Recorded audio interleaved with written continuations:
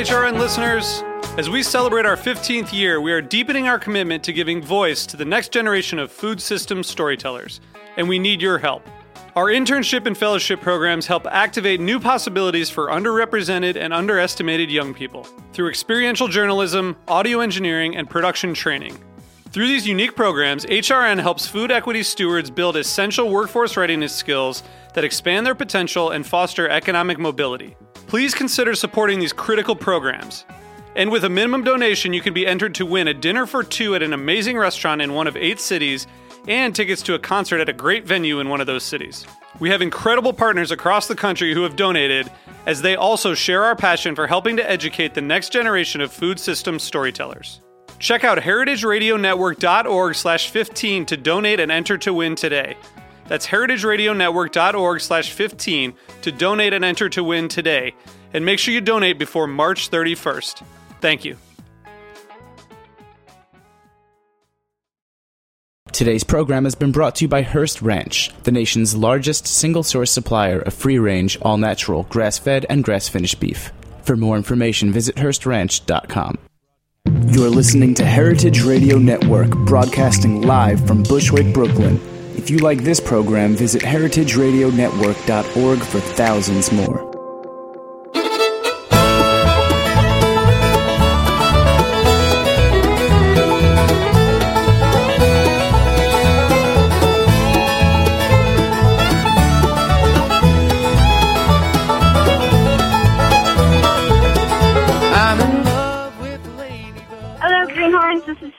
This is Greenhorns Radio for young farmers by young farmers.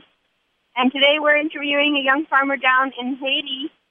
Dr. Sasha Kramer studied organic agriculture and has pursued a life of service in the form of ecological sanitation. Hello, Sasha. Hello there.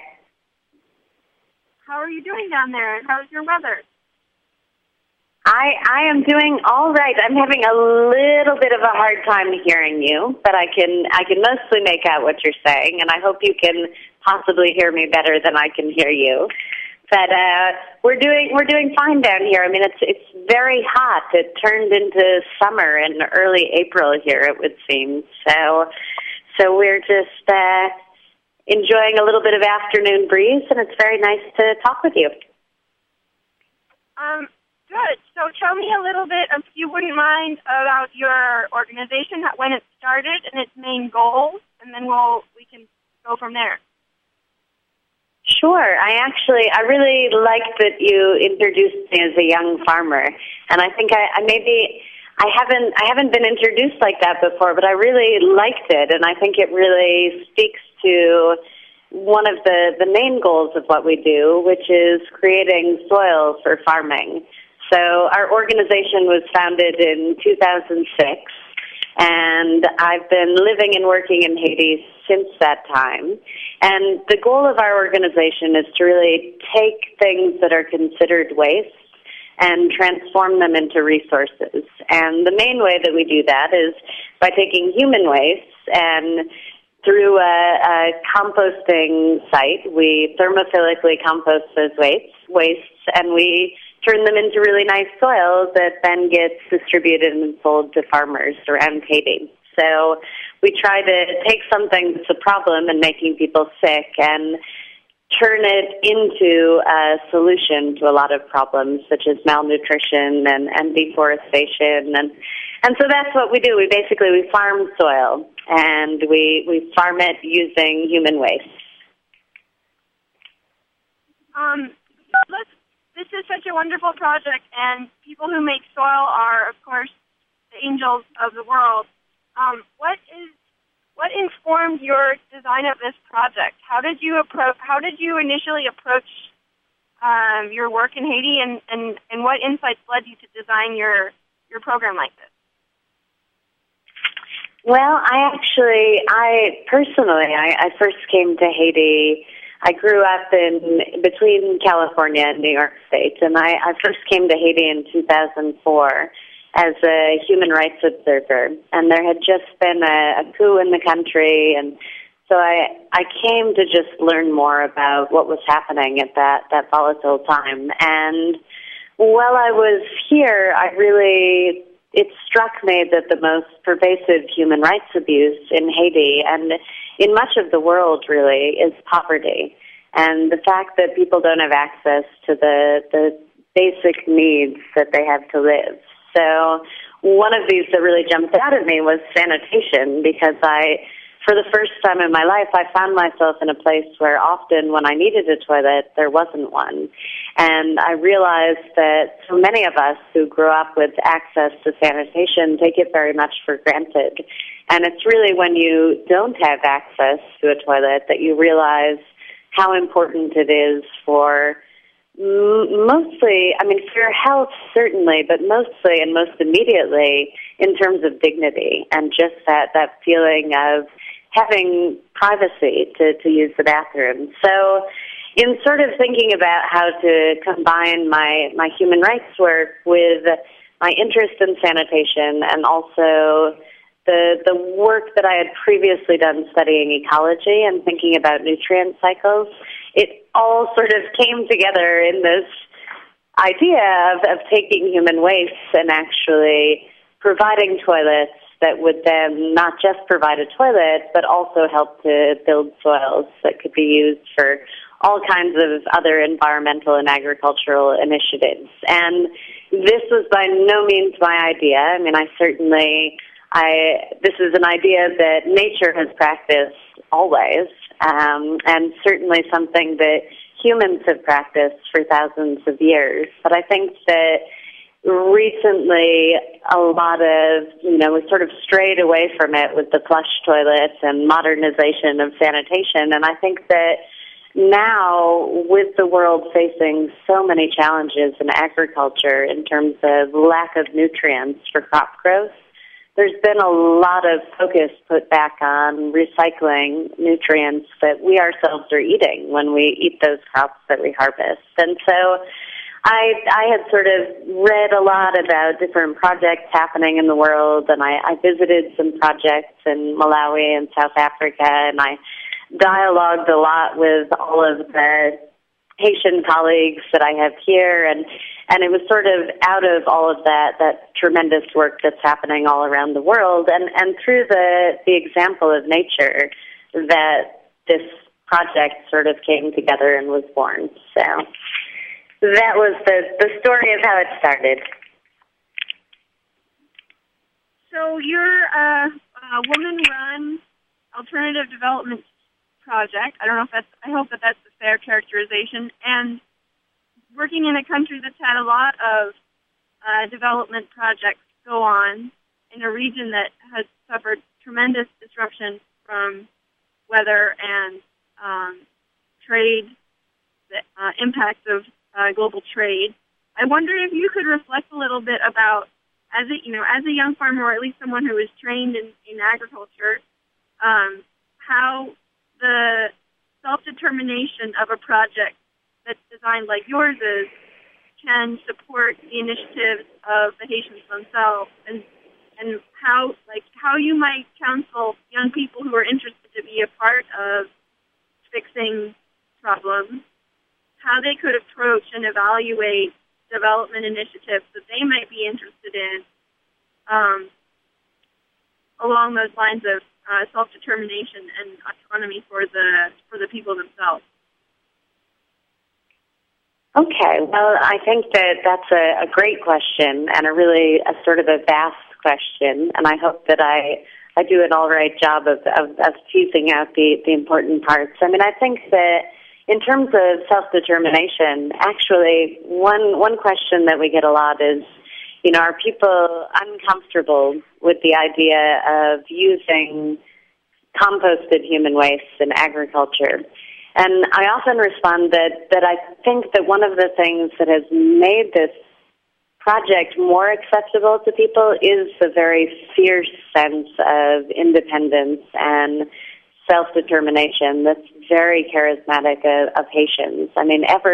This is a country that was born of revolution, and it's a spirit that is very strong in people here. So I think that one of the things that people get really excited about with ecological sanitation is the idea that we, as humans are producing valuable resources through our waste. And if we can recycle those and harvest those for use to grow our own food, then it means that we don't have to buy those nutrients from the big ag companies that sell them. And so I think Haitians really like the idea of not having to import fertilizer from the U.S. when right here in Haiti we could be producing valuable organic fertilizers. So I think that that's been a real sort of strong point in promoting this technology and getting people excited about it.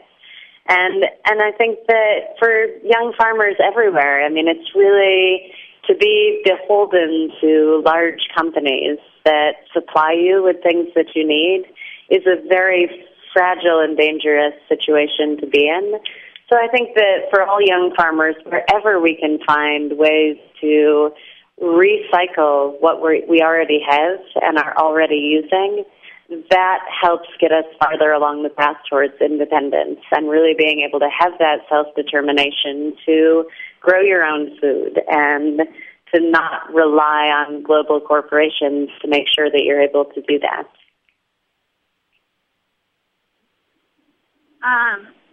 So a little bit off topic, but last week many people who are impressed with what man's work, he started the Granada Chocolate Company. His name is Mott Green, and he had a very strong project going in Grenada.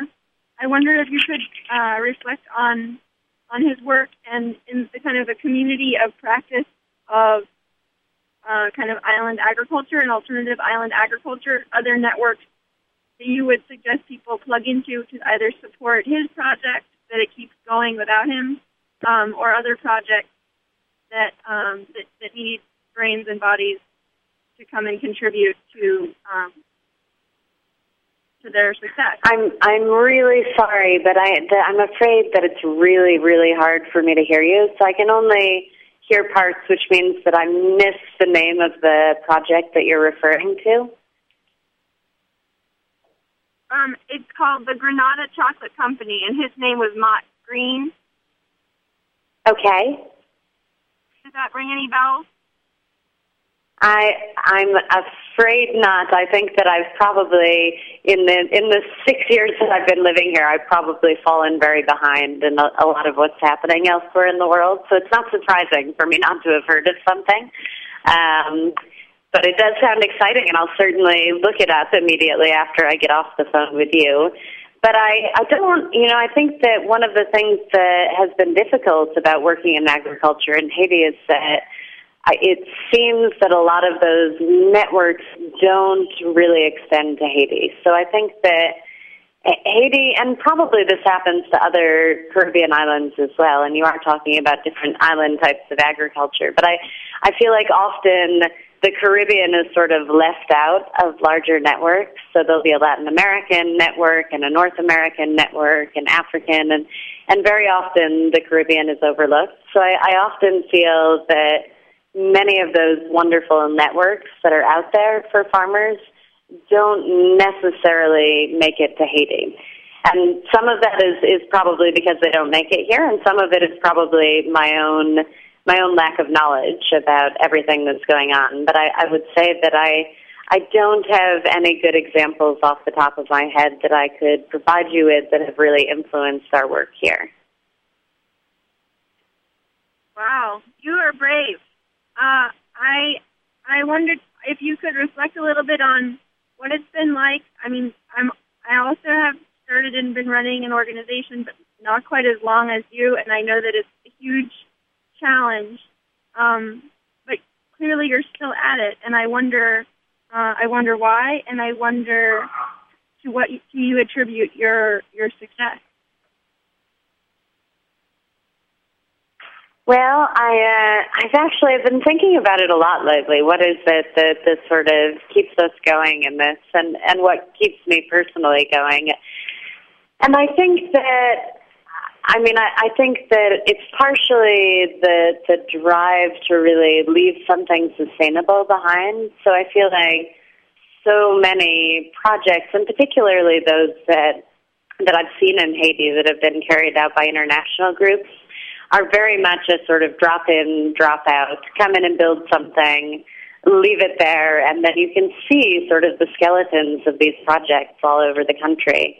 And so I think probably the sort of primary driver of sticking with it is really the desire to not fall into that same old situation where we've used a lot of resources and a lot of time and worked with a lot of amazing people, and to have that all fall apart would feel almost like it wasn't worth the effort in the beginning. And so we're really working right now on trying to develop sustainable business models for how people can create livelihoods out of ecological sanitation. So how can people create a small business that provides household sanitation services, or a business that sells compost, or how can farmers start to increase their yields through the use of the compost? And so really our focus is on that now, so that hopefully in 5 years there won't be a need for soil to be doing this work in Haiti anymore, because it'll have been demonstrated that it can generate livelihoods, and people who are naturally entrepreneurial will step in to fill the roles that we've been playing. But I think that the sort of research that it takes to set something like that up just takes a really long time. So we're in it for the long haul, and I think that personally what really keeps me going is the love and respect that I have for my colleagues. I was thinking that today. I came back to the office. I'd been out in the field all morning, and I came back, and we have 30 staff in Port-au-Prince, and everybody came to the office to get their pictures taken by the Social Security Department here. But it was one of the first times we had everyone in the office at the same time, and it felt so amazing to come back to this group of such dedicated, passionate people that really every evening I may feel like giving up, and then every morning I come in and I see everyone. And it's a country, I was thinking one of the things I love about Haiti is that people are so warm, and it's a country where you kiss everyone hello and you kiss everyone goodbye, and it's not one of those fake air kisses. It's like a real smack on the cheek, and I love that. I love that I live in a country where people are so openly warm, and I love that I work with a group of people who are so passionate and dedicated to what we do. So that's what keeps me going. Well, I'm sure it's wonderful having role models like you for people to see what is possible to do with one's life, even if the world sometimes feels very impossible. And I thought maybe you could describe just for 1 minute more, in the course of your program, how small did you start, and how quickly did you scale? And so that people can see what that impact might be, even if it's something that starts really small.